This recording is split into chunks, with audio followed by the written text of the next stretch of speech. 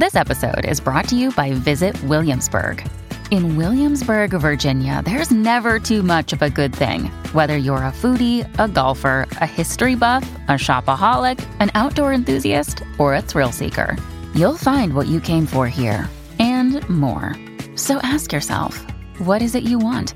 Discover Williamsburg and plan your trip at visitwilliamsburg.com. In this poignant poem, inspired by the style of Marianne Moore, the listener is invited to explore the depths of sympathy. Through vivid imagery and meticulous attention to detail, the poem delves into the complexities of human emotion, urging us to embrace empathy in today's world. That day, beside the shallow stream, where pebbles skipped and waters gleamed, there stood a child, lost in the night. His trembling hands clenched too tight. His eyes, like caverns, seeking light, glimpsed a bird, its wings taking flight. A tear slipped down his dusty cheek, a language only sorrow could speak. With every step, his shoulders sagged. His heart weighed heavy, burdened, ragged. The world around him, bleak and cold, as if time itself had grown too old. His tiny frame, a fragile shell, a myriad of secrets he'd never tell. For words betrayed his quiet plea.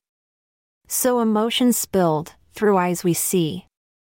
A passer-by, with weathered face, saw the boy in this sorrowful space. Etches of grief marked his features well. An intimate story his body could tell.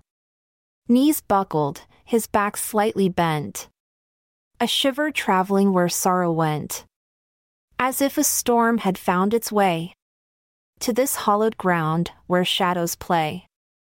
And yet, within this dark despair, a flicker of hope, so painfully rare.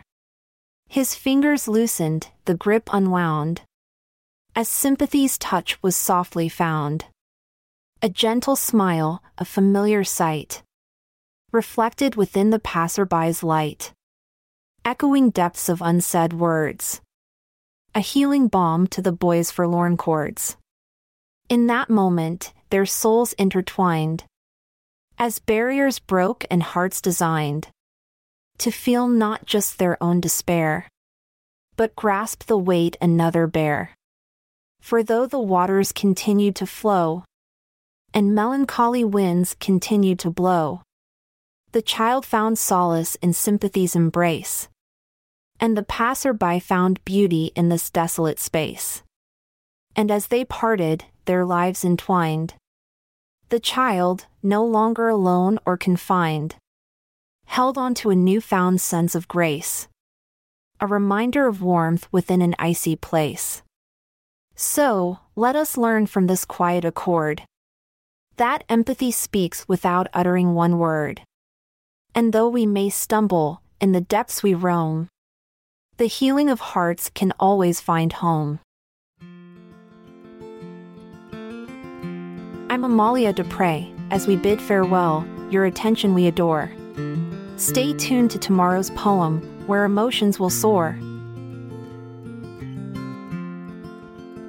This episode is produced by Classic Studios. Check out our other podcasts in our network at classicstudios.com.